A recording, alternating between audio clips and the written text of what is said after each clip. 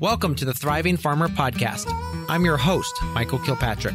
Our mission is to inspire, educate, and celebrate sustainable farming. We believe that you can build a profitable, sustainable farm that gives you true farm freedom.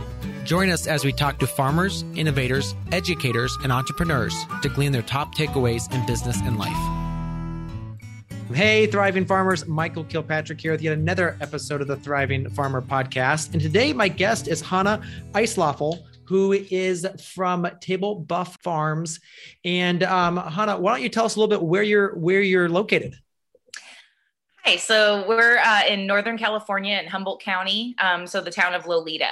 And we're out on Table Bluff Road there, just about a mile down the road. And so we are in between the mouth of the Eel River, the Humboldt Bay National Wildlife Refuge, and the Pacific Ocean. So it's kind of a really beautiful and unique spot. Oh, that sounds fabulous. So talk to us a little bit about the kind of farm that you're building. So Table Bluff Farm is a woman-owned by me, regenerative micro farm. And we're focusing on providing a barrier-free CSA for our rural disadvantaged community. We grow vegetables, raise chickens for eggs and meat and pigs, and cut flowers. Very cool. And so talk to us a little bit about we'll get into that. So let's talk about the overarching aspects of the farm. Is like, how big is it, and kind of like your growing methods? Okay. Yeah. So we're 2 acres at the Table Bluff site. And this last year, we just started renting acreage in the nearby town of Fortuna. Okay. Where we had our first pumpkin patch and stuff over there. And we have all our chickens over there now. But here at the farm where we grow all the vegetables for the CSA and everything, we have 2 greenhouses. One we got through the CDFA NRCS EQUIP grant. So we were able to get a 30 by 96 greenhouse. And that's where we were able to, of course, we didn't start out that way. We started out with an overgrown horse pasture, and blackberry and trees that we've had to take out. And but at this point now we have this greenhouse, high tunnel. It's 22 feet high, at the crux of it up there. And then we just invested in a, I guess it's 20 by 76, lower tunnel kind of greenhouse. So we just started with that, and everything else we grow outside. And we also have a mandala garden that is where our flowers grow. So it's a garden with 5 concentric circles with pathways in between all of it. And we grow dahlias, snapdragons, zinnias, gladiolus, sunflowers, and other things. So that's a really big part of our farm too, that we're trying to make look really great for being attractive. Yeah. Absolutely. So now you said a 22-foot tall greenhouse. That's pretty tall. Now, is the sidewall super high on that as well? Or talk to me a little bit about the construction of that. No, it's kind of, I guess, say barn shaped. So the walls come up and then it comes like this. Yeah. So the sidewalls, I would say, are at the highest, before it starts going up into the peak. It's like 6 feet. Gotcha. Okay. But so when you're in there, it just allows for, we do a low and lean system, trellis system with our tomatoes. And so having the really high ceiling enables us to grow those plants up really tall, and then kind of shift over the hooks that we have for them. So then you can actually grab them without having to get up on a step ladder. Yeah, exactly. Cool. Now talk to us a little bit about the weather for your area of California. So here it is very mild all the time. We don't get any snow. We're a zone 9B here. At the farm, we might be some kind of sub zone of that, but Lolita apparently is 9B. So right now we just got a big rainstorm that we've desperately needed in California because of the drought and everything.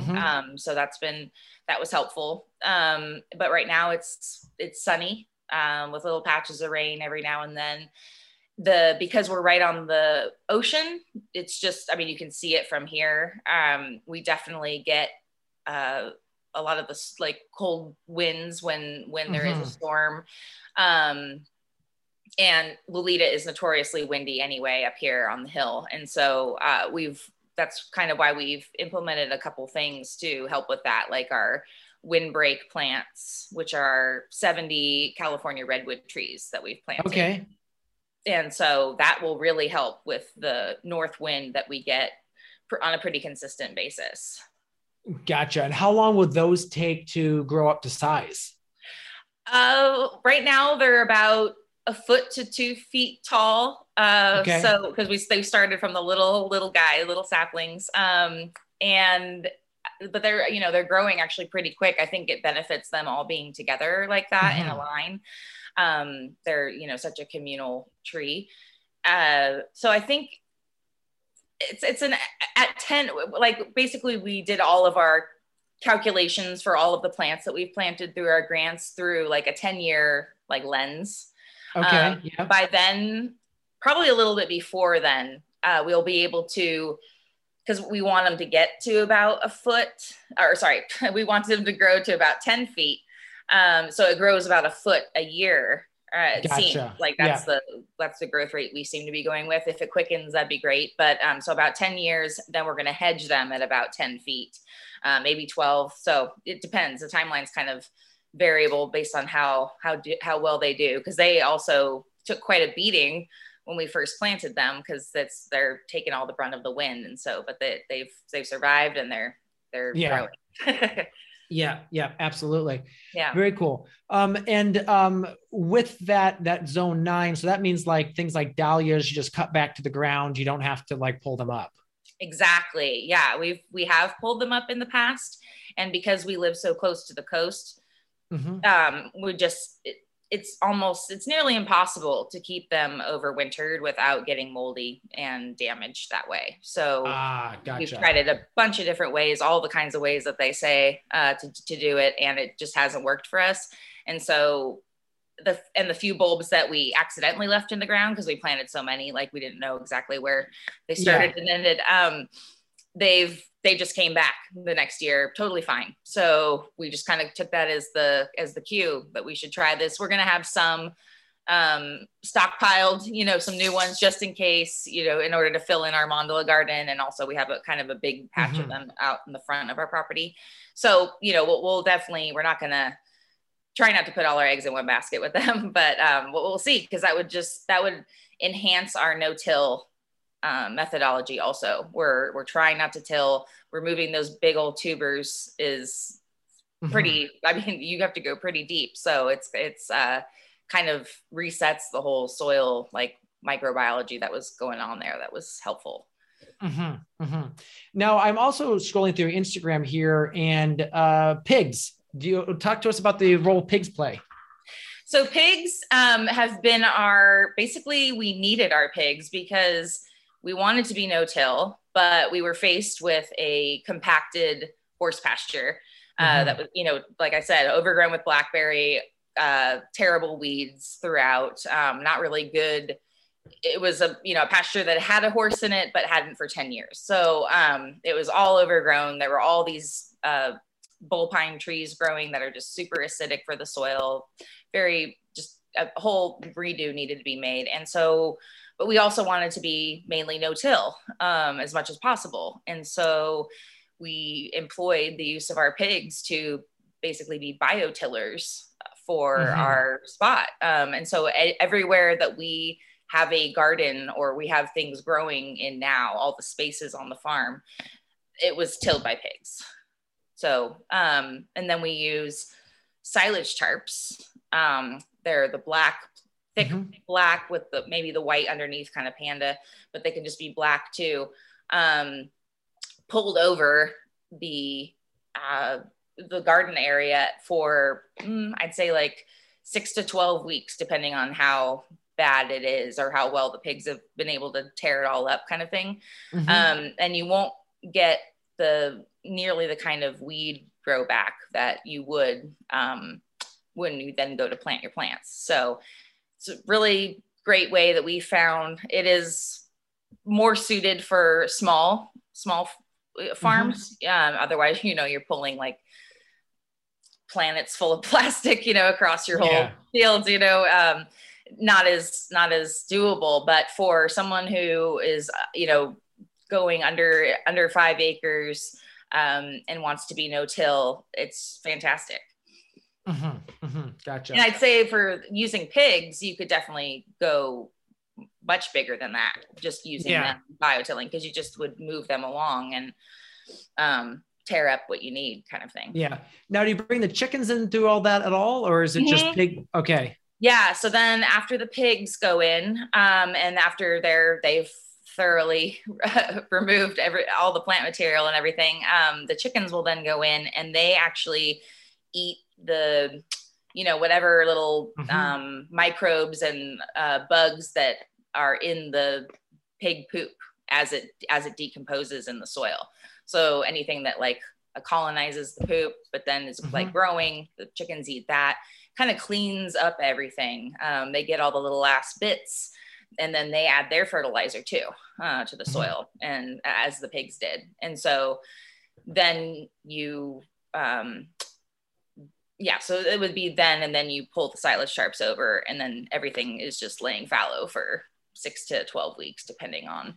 And it's also, that other part about silage sharps is sometimes that's too long to wait for folks. And so we're definitely on we're focused on permaculture here, and not necessarily using every square inch for planting crops that will bring in money. It's more of a holistic vision for the farm that's based in permaculture. And so again, that might not be a method that everyone would want to use if they're looking to, make some quick cash kind of thing. Exactly. Yeah. Talk to us a bit about your CSA, because you do your CSA a little bit different. How does that help both the business and the community? So we found that our CSA model is really great because we call it barrier free because for 2 reasons. Because we don't require upfront payments, which traditional CSAs do require. Either maybe not the whole season. Some people have payment programs now, but it's usually a chunk of money, a couple $100 to basically reserve your spot in the CSA. And then you pay other chunks as you go along. And it can be anywhere from, in our area, like $500 to $800, or maybe even a little more based on the CSA knowledge of farms that I have in this area.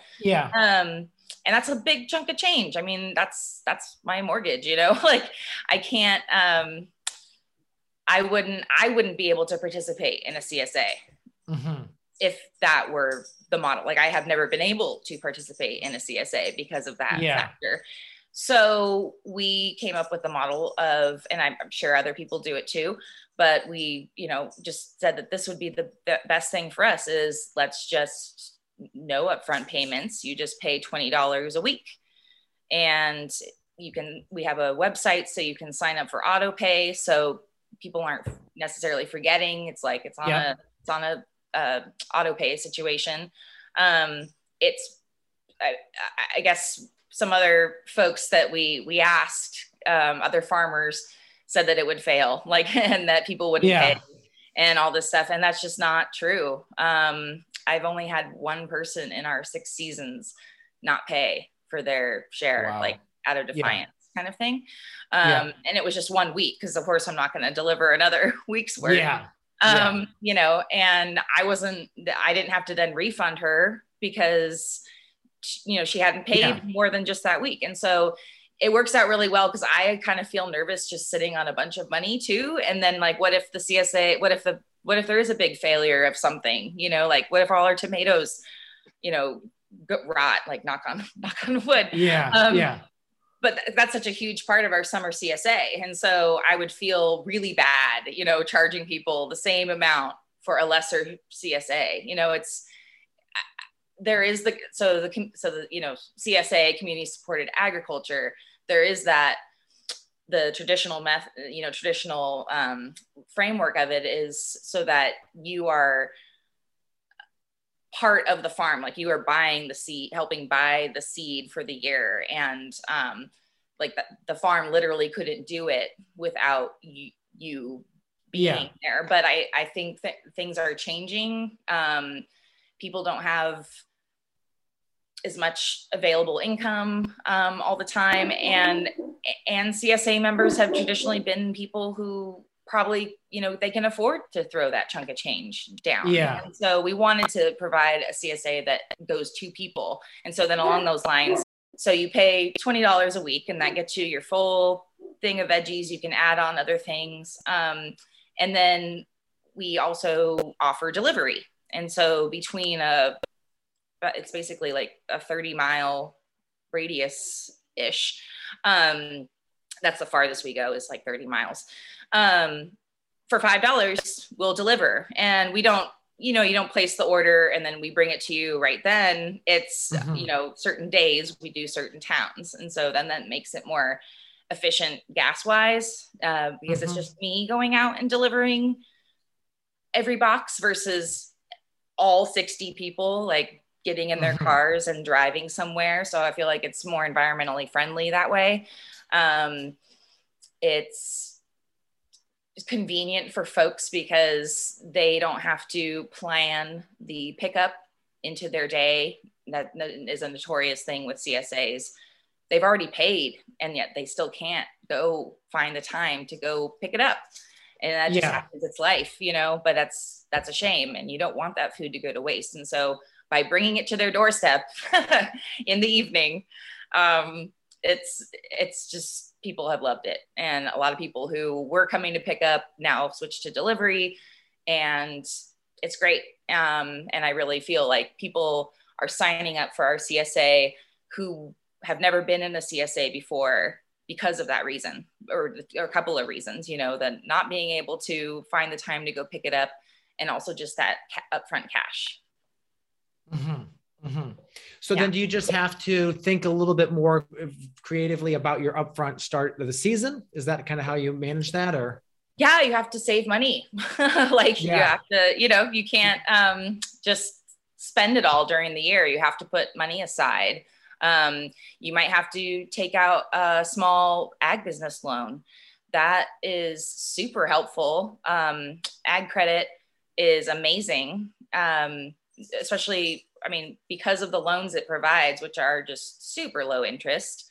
And you could probably even get a lower interest than I have. Just, if you have outstanding credit, you're going to also get, and if if you're making more money than we are, all those things, you'll get even a bigger access to loans. But just us, my small little farm, got a line of credit for $25,000. And that's how I was able to buy that greenhouse, which makes it so that I could double my CSA in the winter, double my membership. And so then that money that I get from that extra, I'm using it to pay back. And it's such a small amount that you need to pay back by the end of the year that it's just, people shouldn't be afraid of taking out an ag business loan, maybe other loans, but not an ag business loan. It's pretty essential.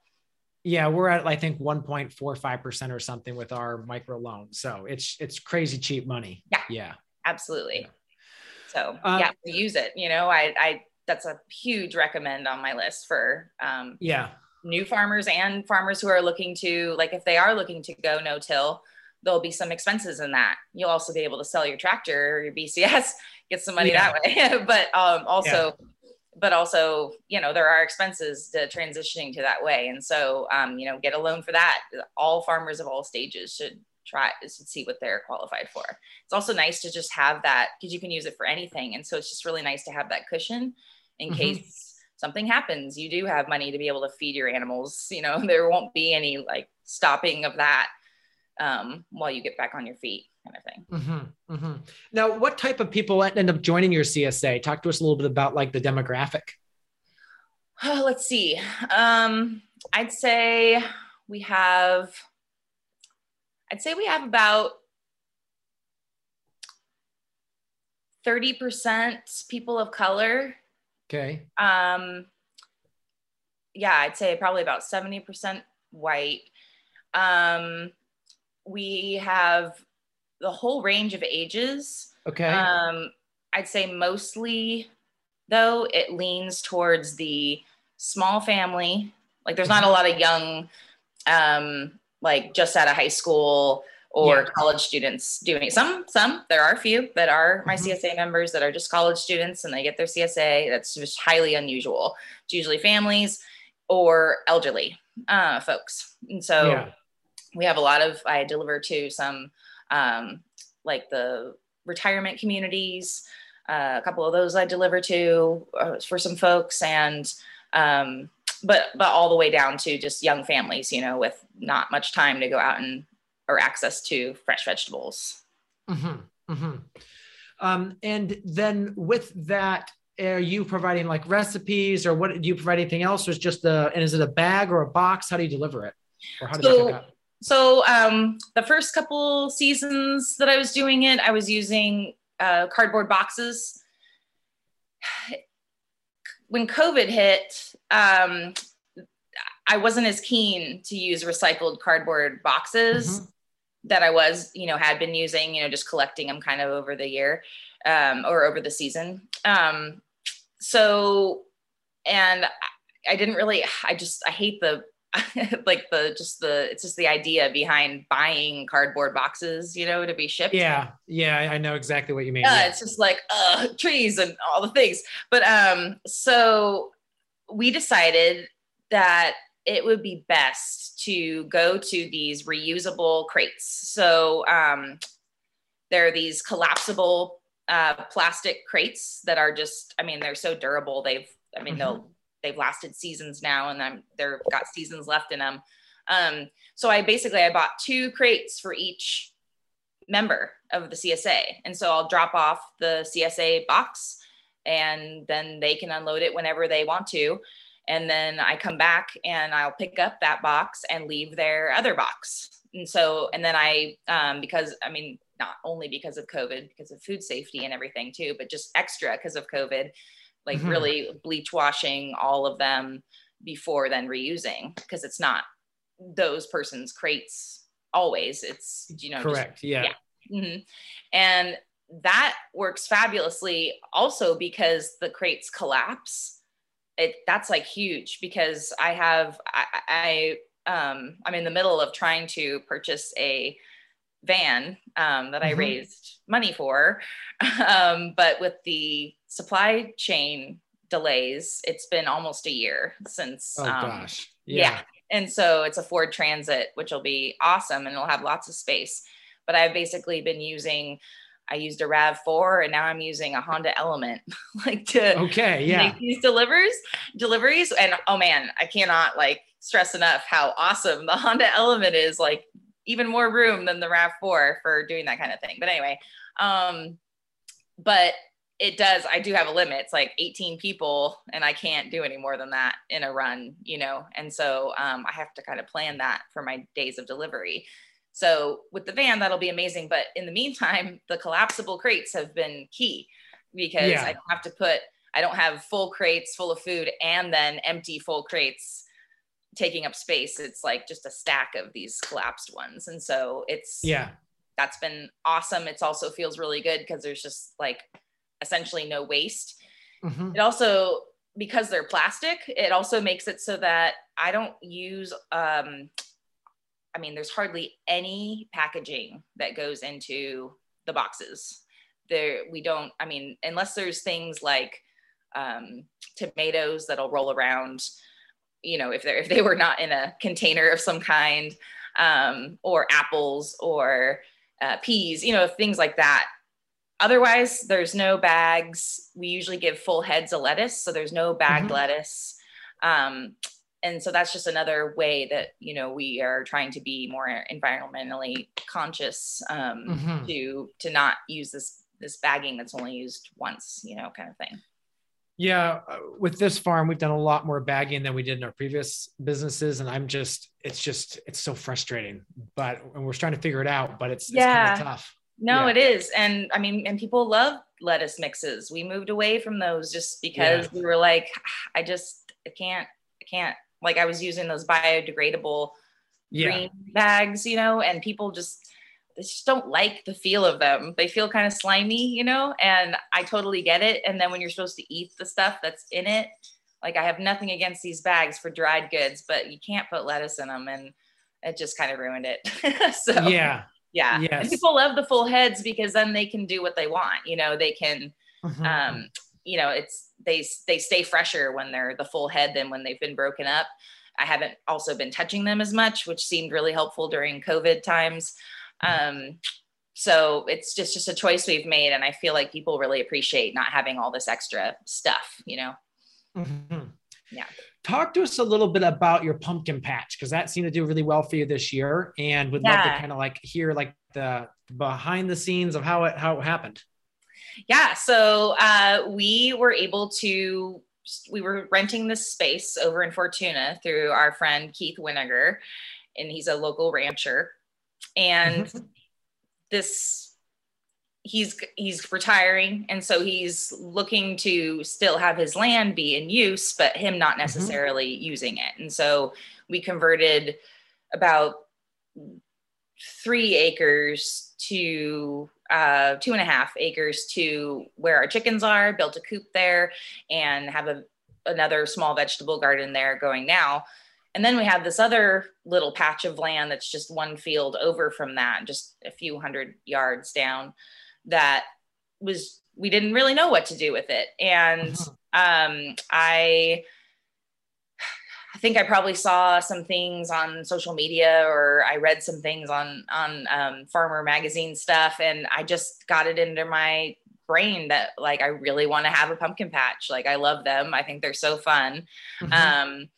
And so we had grown pumpkins for our CSA the year before, and we only grew like 100 pumpkins total. But it was super fun to have all the kids come out and like pick which one they want. We grew a variety of them. And so that was kind of like the Kickstarter of like, let's find a way to do this. And then, you know, this land came and was like, perfect opportunity. Plus the town of Fortuna has never had a pumpkin patch. And so it just seemed extra, you know, like just, we need to do this, you know, and the community was I mean, the pumpkins were great, but like just having a pumpkin patch there was just, people were over the moon about it. I mean, almost every other customer was commenting like, oh my God, I'm so glad we have a spot here now. And so we've already purchased our seed for next year, more varieties, more everything. So we're definitely doing it again next year. It was so much fun. It was a lot of work. We planted, I seed started every single pumpkin plant out there by hand. And then we planted each of those plants by hand. Just me and my partner, Nick. Yeah. And so, and then, you know, bought the drip tape to have them be all watered evenly and nicely, and which we can reuse, which is nice. And went over to check on them, weed them several times, because it was the first time anything had been planted there. Again, it was a old horse pasture. So were you hand weeding them, or how'd you hoe them, or? Hand weed, hula hoe, shovel sometimes, like when it was just a pathway. But mostly by hand, just quick hand weeding, you know, by hand. Luckily, a lot of the weeds were pretty big. They were like these just big, out of control plants. And so it was kind of like you pulled one up and it was feet. So it felt very satisfying doing that way. But it was also a lot of work. Our ultimate goal would be able to put down like a weed barrier to, you know, for each, all the pumpkins. It's a little bit out of our price range right now, but I think ultimately it would just save so much labor time that it would be worth it. So exactly. Yeah. So, and how did you manage like disease and pests for the pumpkin patch? Yeah. So we're organic. So I actually, we didn't have too much of a problem with, we did have a gopher problem. We had a major gopher. Yep. We had a major gopher problem. We would, you'd go to pick up a big pumpkin. We even sold one because it was like 30 pounds, and we put it on the scale, and the dad and son took it home, and then they brought it back the next day in a bag. And he's like, you want to show her why we're bringing this pumpkin back? And there's this big gopher hole right through the middle. And so I was like, oh my God, please go pick another pumpkin. Like, we didn't even see it. So yes. They're pretty destructive. And so we've decided for this coming year, we're going to build a couple owl boxes and have them out there to hopefully take care of our gophers in a, very safe, nature-friendly way. Yeah. I'm just looking at your field here, and I'm seeing how clean it is, as well as how the disease. And I think you have a lot drier climate out there, I think, than we do here in the Midwest. Yes, we do. Yeah. And of course the drought has not been helpful also. Yeah. And so if we had done the same thing, if we had tried to have that pumpkin patch here in Lolita, which is it's a 10-minute drive, 12-minute drive. It's 7 miles from here, but it's a little bit inland. The climate's like completely different. It's totally, it's right along the river. Rather, it doesn't get the coastal air as much. I mean, it's still pretty cool. I mean, it's compared to anywhere else that's more inland. But it gets more of that river air. So it's not as like sharp. It doesn't get as cold, I feel like, in the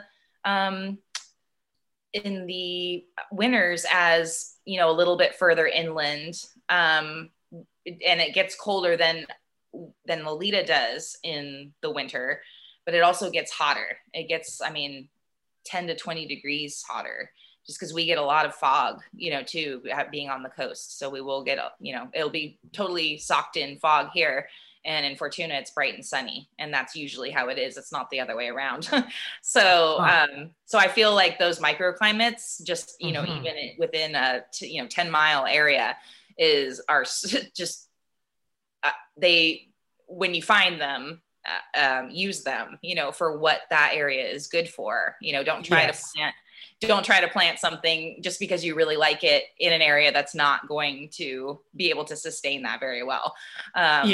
So we just felt like, man, this soil is so fertile. We had some other folks who were old timers who would live there, said that, for years it was just cow pasture. And then for more years, it was just horse pasture. And I'm just like, oh my God, that's why the pumpkins are so amazing. Yes. So we have to keep applying the compost like we do. Exactly. Because we also applied compost to ours. And so, and we also use this stuff called Wallace's Organic Wonder. And I'm not a promoter of it. I mean, not like an official promoter of it at all, but it's this mycorrhizal powder that you just put like a little, I think it's like a tablespoon every time when you plant the plant, you just put it like in the hole and then plant the plant. Then the guy, Wallace, is like the Atlantic giant pumpkin grower. And so, so he's like, a proponent of this. It's his thing, but oh man, I feel like it worked because we could only do like half the field. And so we only were able to do like it on half, and man, that half that got really it. Good. So. Yeah. That's awesome. Yeah. So what were you charging per pound? So we did $1 a pound for all pumpkin varieties. Wow. That's amazing. Which when you think of it, it was, most people were really happy. We're probably going to change it up a little bit next year. Most people were really happy because they only wanted like kind of a pie pumpkin, or they wanted a decorative pumpkin, or they wanted something small, which they're usually priced per each. And when we weighed them, a pumpkin that I would have charged probably $15 to $20 for really only came out to be $7 or $8. So most people, I would say, were stoked. Then there were the few people who came and, they got a 60-pound pumpkin and it was $60, But they really wanted that surface, they picked it, what they wanted. And so I felt like providing the experience, we had animals there that people could, we brought a couple of our pigs over, a couple of our goats to for folks to be able to pet and feed pumpkins to and stuff like that.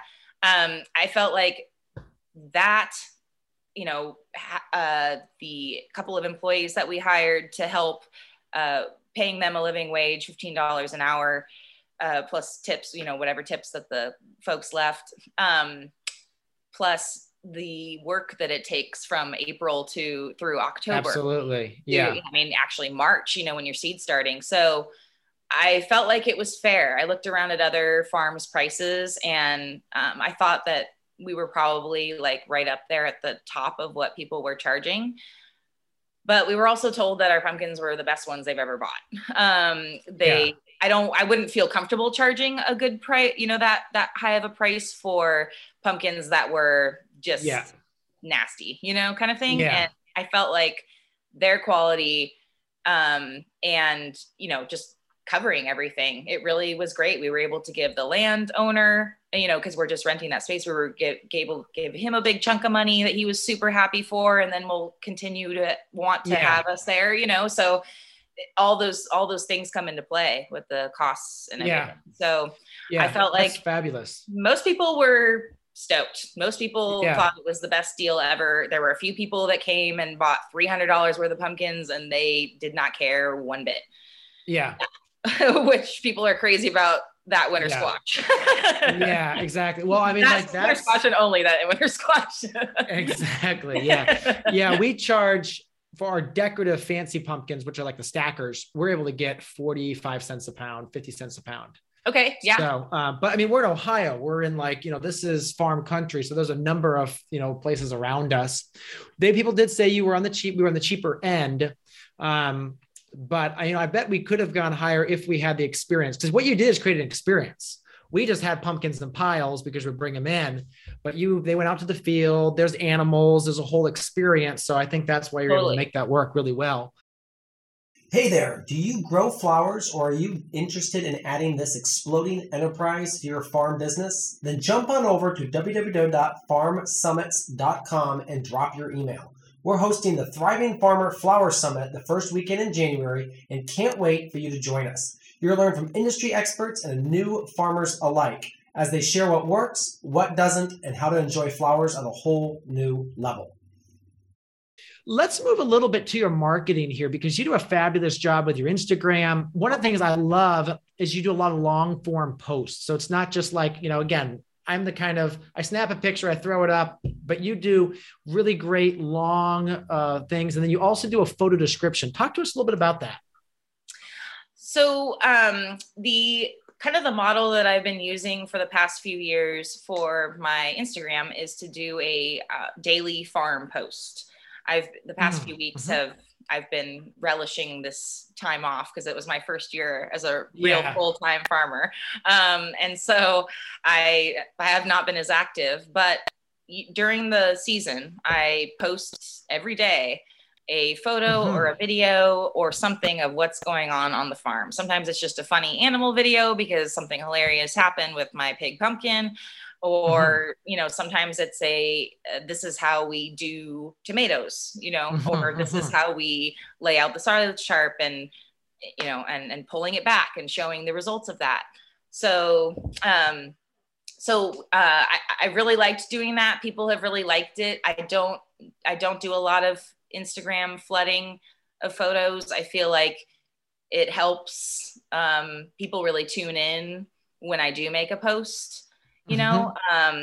I think I'm sure I could be more aggressive and everything with those kinds of posts, but I'm at the point where we have a steady flow of customers. Now I'm just trying to, tell this farm story more than making ads to get people to sign up for our CSA or something, I'll have maybe 2 of those for a season. But it's just not, it's not what I want to use Instagram for, I guess is what I say. And then, so for the photo descriptions, as I've been delving into the social media world, I've learned a couple things, that when you use hashtags that have the capital letter, like if you have a hashtag that's like farmer life, hashtag farmer life, if you capitalize the F and you capitalize the L, so that you can actually see what those words are. The computer systems that read aloud to folks who can't see actually read those. It's not a gobbledygook like from a life, They see it as two separate words. And so I started doing that before I started doing the descriptions, and I still do the hashtags with the capitals too. Okay. Because that helps folks, be able to participate in the post. And then I do the descriptions. I noticed it, I think, on another social media post or something. So I looked up, what is this about? Having the description. They kept tagging, like, every post. And I read that again. It's for people who can't see, to be able to have the description of what it is read to them through their the software that they have through their whatever program. And so it's just a way that, that we can include, a small way to be able to include folks who don't have the same abilities as we expect people to when they're on a image-based program, kind of thing, or an app. So and I feel like it's caught on along a few other people that I'm close with, and that are also small business entrepreneurs, and they've started doing it too. And so I just feel like just keeping doing it every time is important for showing. And I think people like reading it too, like even people who are sighted, because I'll kind of give details about what the thing is in the description that I didn't put in the post, so it does add to it, but it also helps those folks. Very cool. Yeah.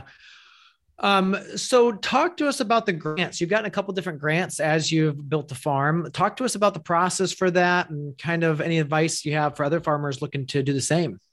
Yeah. I am a huge proponent of would obviously be each individual state's entity, but through the USDA. So here, through the USDA, the CDFA, the California Department of Food and Agriculture, they have these series of grants that are for farmers who are looking to be more environmentally responsible.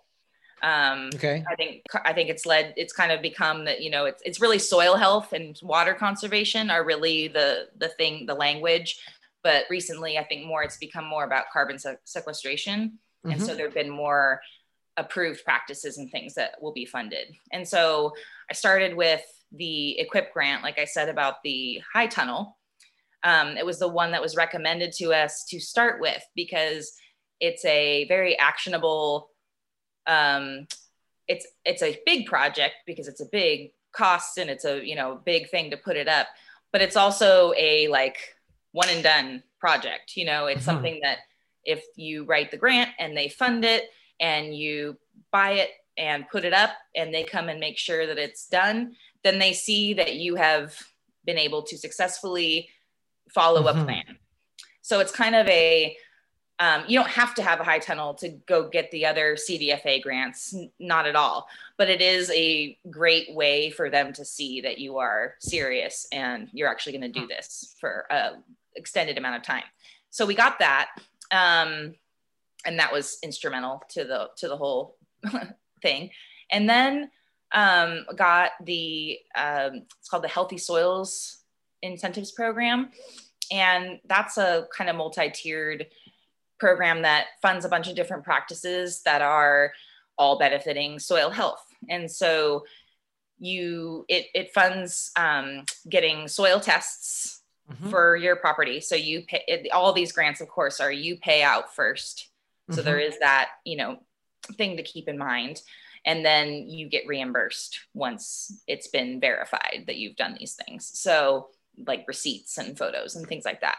So enabled us to kind of have a starting point of what our soil was like. And then it funds for 3 years soil tests so that you can keep seeing, mainly it's the soil organic matter content that they're checking, because there's a direct correlation or relationship, not even correlation, relationship between the percentage of your soil organic matter and the tonnage of carbon that you've sequestered in the soil. And so if that increases, then you're increasing your sequestration, which is like a big point of the whole thing. So there's a number of practices that the grant funds, like mulching, composting, no-till, hedgerows and windbreaks, and I think a couple other things. And so based on what you want to do, you don't have to do all those things. It's just, if you want to add mulch, then you can get compensated depending on the acreage that you are putting it on. We chose to do, because we were already mulching, we're already composting. It was a lot of paperwork for 2 acres to get, because it's not the whole 2 acres. We also live here. We have our house and there's some outbuildings. You're not composting every square inch. And so for the amount of land that it wasn't worth it to me to have to go through the process with that. And they wouldn't fund the no-till because we were already no-till. And like, it's great for if you're converting, but they won't fund an ongoing practice. So we really took advantage of the hedgerow and windbreak sections, which, planting perennials, trees and shrubs, super important for being a regenerative farm and for sequestering carbon. It not only are you not tilling the soil where those plants have now been planted, but every year that they grow, they sequester more carbon out of the air into the soil. So it is a whole, it's a, double-edged sword kind of thing in a good way. Of planting these perennial shrubs. And so I picked, I'd say about 15 different native species that I've started planting. I've planted about 240 of them so far. And I have another like 205 plants to plant. Wow. Yeah, by next year. So the plants include those 70 redwood trees I was talking about I think 46 rhododendrons. Okay. Different colored rhododendron, because they just grow like crazy here. It's like the perfect climate for them. So everything I chose was not only, except for one thing that I planted that was on the list of acceptable plants, but it's not a native here, which is lavender. So I did plant those, but everything else is all native to this area. And so it's all been thriving really well. And the ones that I picked were also pollinating plants. And so, and that's not like a funded thing in the grant. But from the huge list that you have to choose from through the grant, I just picked the ones that are the pollinator plants that also thrive here. And so it's been really nice because it's been, they've just naturally have kind of come along, haven't had to do much work besides planting them because they just love this climate. So the calculations are done. I think after 5 years of the plants being in the ground, it's estimated that we'll be sequestering here on the 2 acres 2 tons of carbon a year. Gotcha. Yeah. And so, who knows if we would ever be able to actually figure out exactly what we're doing, but that's based on the practices that we're doing and mostly the planting of those perennial hedges and windbreak. And the hedgerows are also just beautiful, and they provide super important wildlife habitat. We're, like I said, we're permaculture. We know we're going to lose some plants to some birds and, wild things. But that's not going to cause us to go out and spray everything, or cut everything down. It's just a balance that we want, we want to be not one with nature, but we want to be more a part of it and not trying to be against it as we farm, more working with it than against it. Absolutely. Yeah. That's really cool. Yeah. In our area, there's some, it just really depends on the state and even sometimes the county with what they will fund and what they won't fund. Yep. And it's really interesting. Like the energy grant, they got to come out and do an audit. So you got to have the stuff installed first for them to come out and then look at it and say, okay, yes, your SEER or whatever it is only 9 and we want to go to a 19. Okay, we'll fund that. So it's not like we're going to put this in and we want, So it's really weird how you have to spend money first before they even think about it. I've given you those upgrades, but yeah, it is tough because we had to, I mean, I bought the plants probably, months before I actually planted them in the ground and was able to get photos off and then a check back, from them. So yes, it's definitely a commitment. It's also, just to talk about it, it's also something that we could do because I own the farm and I own this piece of property. I would think someone is the best, most, the biggest benefactor in the world if they were going onto a leased property and planting trees that won't really do anything for 5 years. That's a lot to expect of someone. And so absolutely. Yeah. That's why this was, all those other practices that the grant funds are more in line with someone who, mulching, composting, anyone, anywhere can do that and get the benefit of it, whether you're leasing or not. But, planting those perennial hedgerows and windbreaks, that's a big deal. Not only to get the agreement from your landlord who might not even want that there, but then to wait and see and maybe not even get to be there when, it's actually doing its most benefit. And so it's not necessarily something I'm recommending for all folks. It's if you own your property, if you you have to have a plan. They don't really help make your plan either. There's groups, if you find them locally, sometimes they know about the grant, so they'll help you with your plan. But you really kind of have to measure your land and how many feet there will be and the area, draw maps. It can be an intensive process. Especially for us, just because I was planting like all the cross fences and fences have the hedgerows and it's, all these different species. And so, and the property is just not exactly square and it doesn't actually, it's not obvious. And so, it's a in-depth process. And so you do get reimbursed for the cost of the plant, and they give you kind of this one-time, incentive payment. So that, because technically you're removing area that could be something that brings in money. By using it, because it has to be 8 feet. It's like 8 feet is a hedgerow. And so you don't just plant like one plant along a line, like layers of plants. And so it can, it's a big project. And so, they do give you this one-time incentive, but it's not necessarily going to be worth it to someone who now is losing that production area.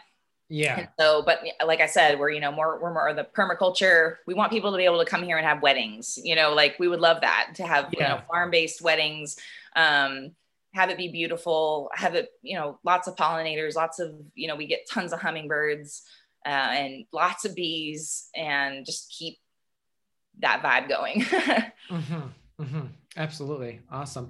Talk to us a little bit about, you've actually hired recently, so you have a part-time employee. Talk to us about that process and kind of how you manage that. Okay. Yeah. We hired Courtney, and she has been amazing.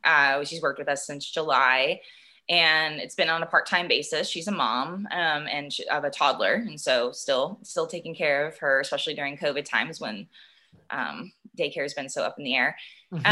She's fantastic. Every time she comes, she's great. It was hard getting to her. Gotcha. Yeah, we haven't not been through a ton of workers. Actually, I think it's only been a couple, because we're just very picky, to begin with. But even the best intentioned folks, who have gardens of their own, all these things, are athletes, outside.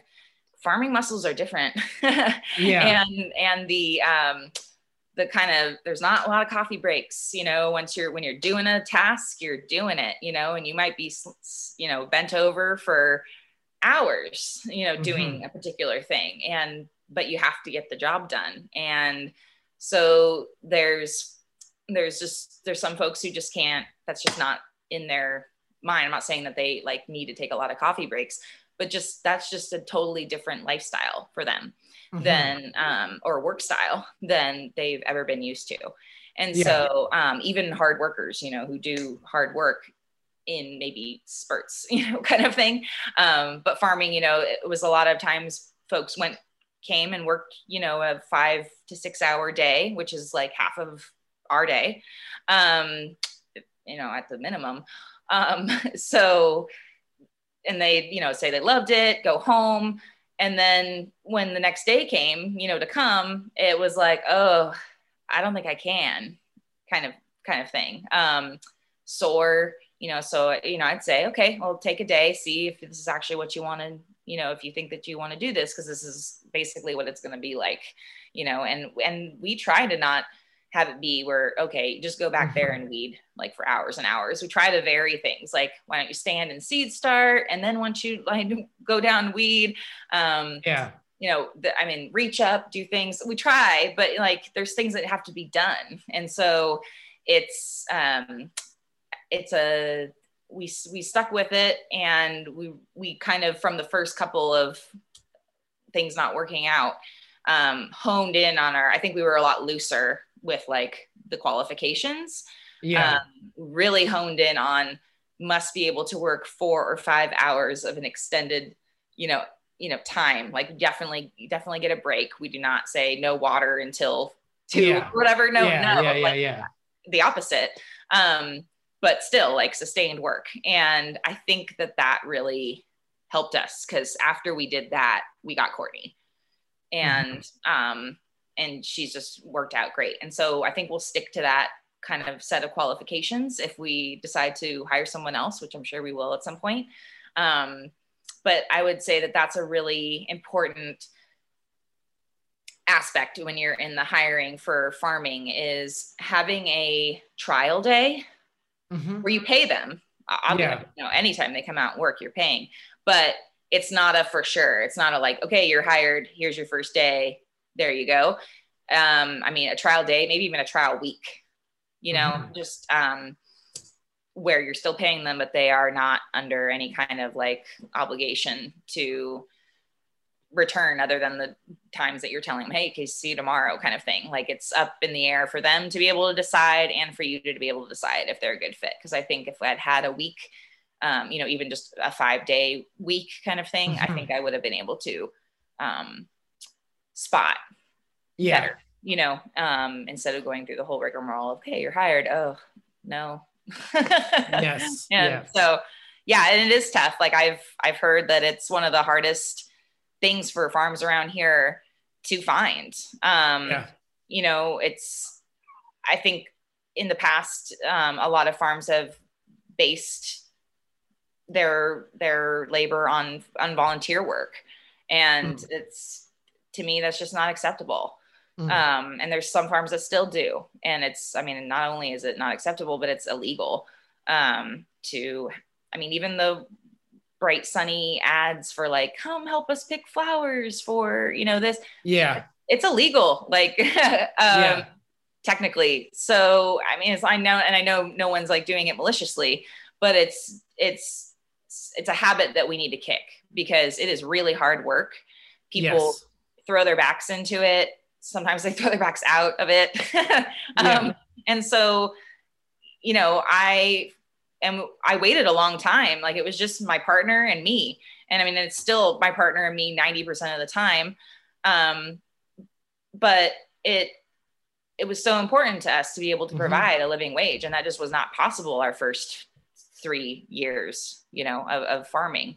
And so, waiting, like putting in that work, doing as much as you can yourself, or getting, you know, family members. I guess if you get family, that's not technically, I don't know, but, and, you know, have some kids, extra hands, the olden times, you know,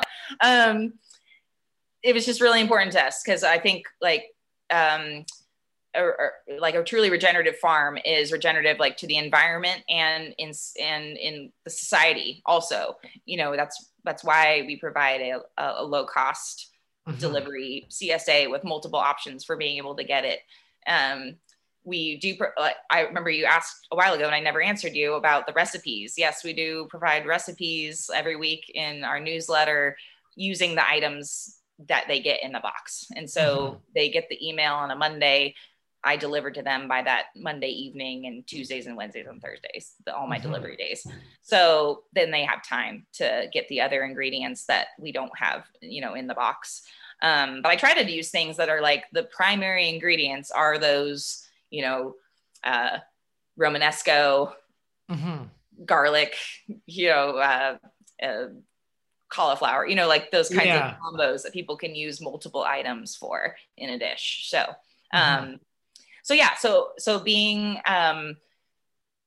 meeting the community where it's at. Like, we are not in a super rich community. It's very rural. It's disadvantaged according to like the USDA.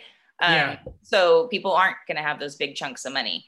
So if we wanted to be successful and get folks in, we needed to provide a price that was reasonable for them and multiple options of being able to get it besides just coming to pick up at the farm on a certain day or a pickup location somewhere else. And then also being able to provide a fair wage for our workers is super part of that. Being regenerative also, it's not regenerative to leach off of people. And so all those parts are super important to me. So. Absolutely. Let's wrap up here a little bit. Let's talk a little bit about what's your favorite farm tool? Ooh, that's a good one. Favorite farm tool. Oh, I'd have to say the silage tarp. Okay. Yeah. It's pretty amazing that you can just take a patch of green grass that's thriving and throw a tarp over it people do this accidentally all the time, when they leave out something and it just covers the patch and you pick it up and it's turned yellow in a day. Just leave it there a little longer. And not only does the green and the yellow go away, but the roots are gone. Like it's gone. Like the heating over and over again and the killing off of the seed that tries to come up each time that it's heated up, but then there's no light. And so it dies again and again and again. It kills off all these generations of seeds, potential seeds, the weed seeds that you then don't have to deal with, and you didn't do anything. And the soil is actually, because it kept all that organic matter in it under the tarp, it's like brownie dough, brownie batter, like just nice. And so I just think that that's for our no-till operation, those are essential. So I would say more than anything, that's my favorite tool. I guess also pelleted seeds. I know that's not really a tool, but oh my God, especially carrots, pelleted carrot seeds and beet seeds. Oh, that saved my life. I love planting carrots. I love growing carrots. We have beds that are just super deep. And so we get these carrots that are sometimes like 2 feet long. I would not enjoy it as much if I had to go through and thin them. Like, absolutely. You just have to. Yes. So also pelleted seeds, whatever technology that is, I love it. Okay. Cool. What would you say to someone who's just getting into farming?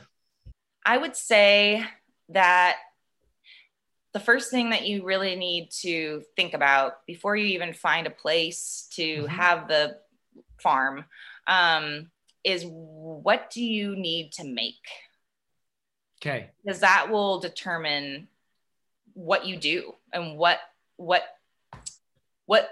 things that you avoid doing that you would have maybe not have done if you just thought, I have to do everything and I have to, have a farm that has every single thing on it.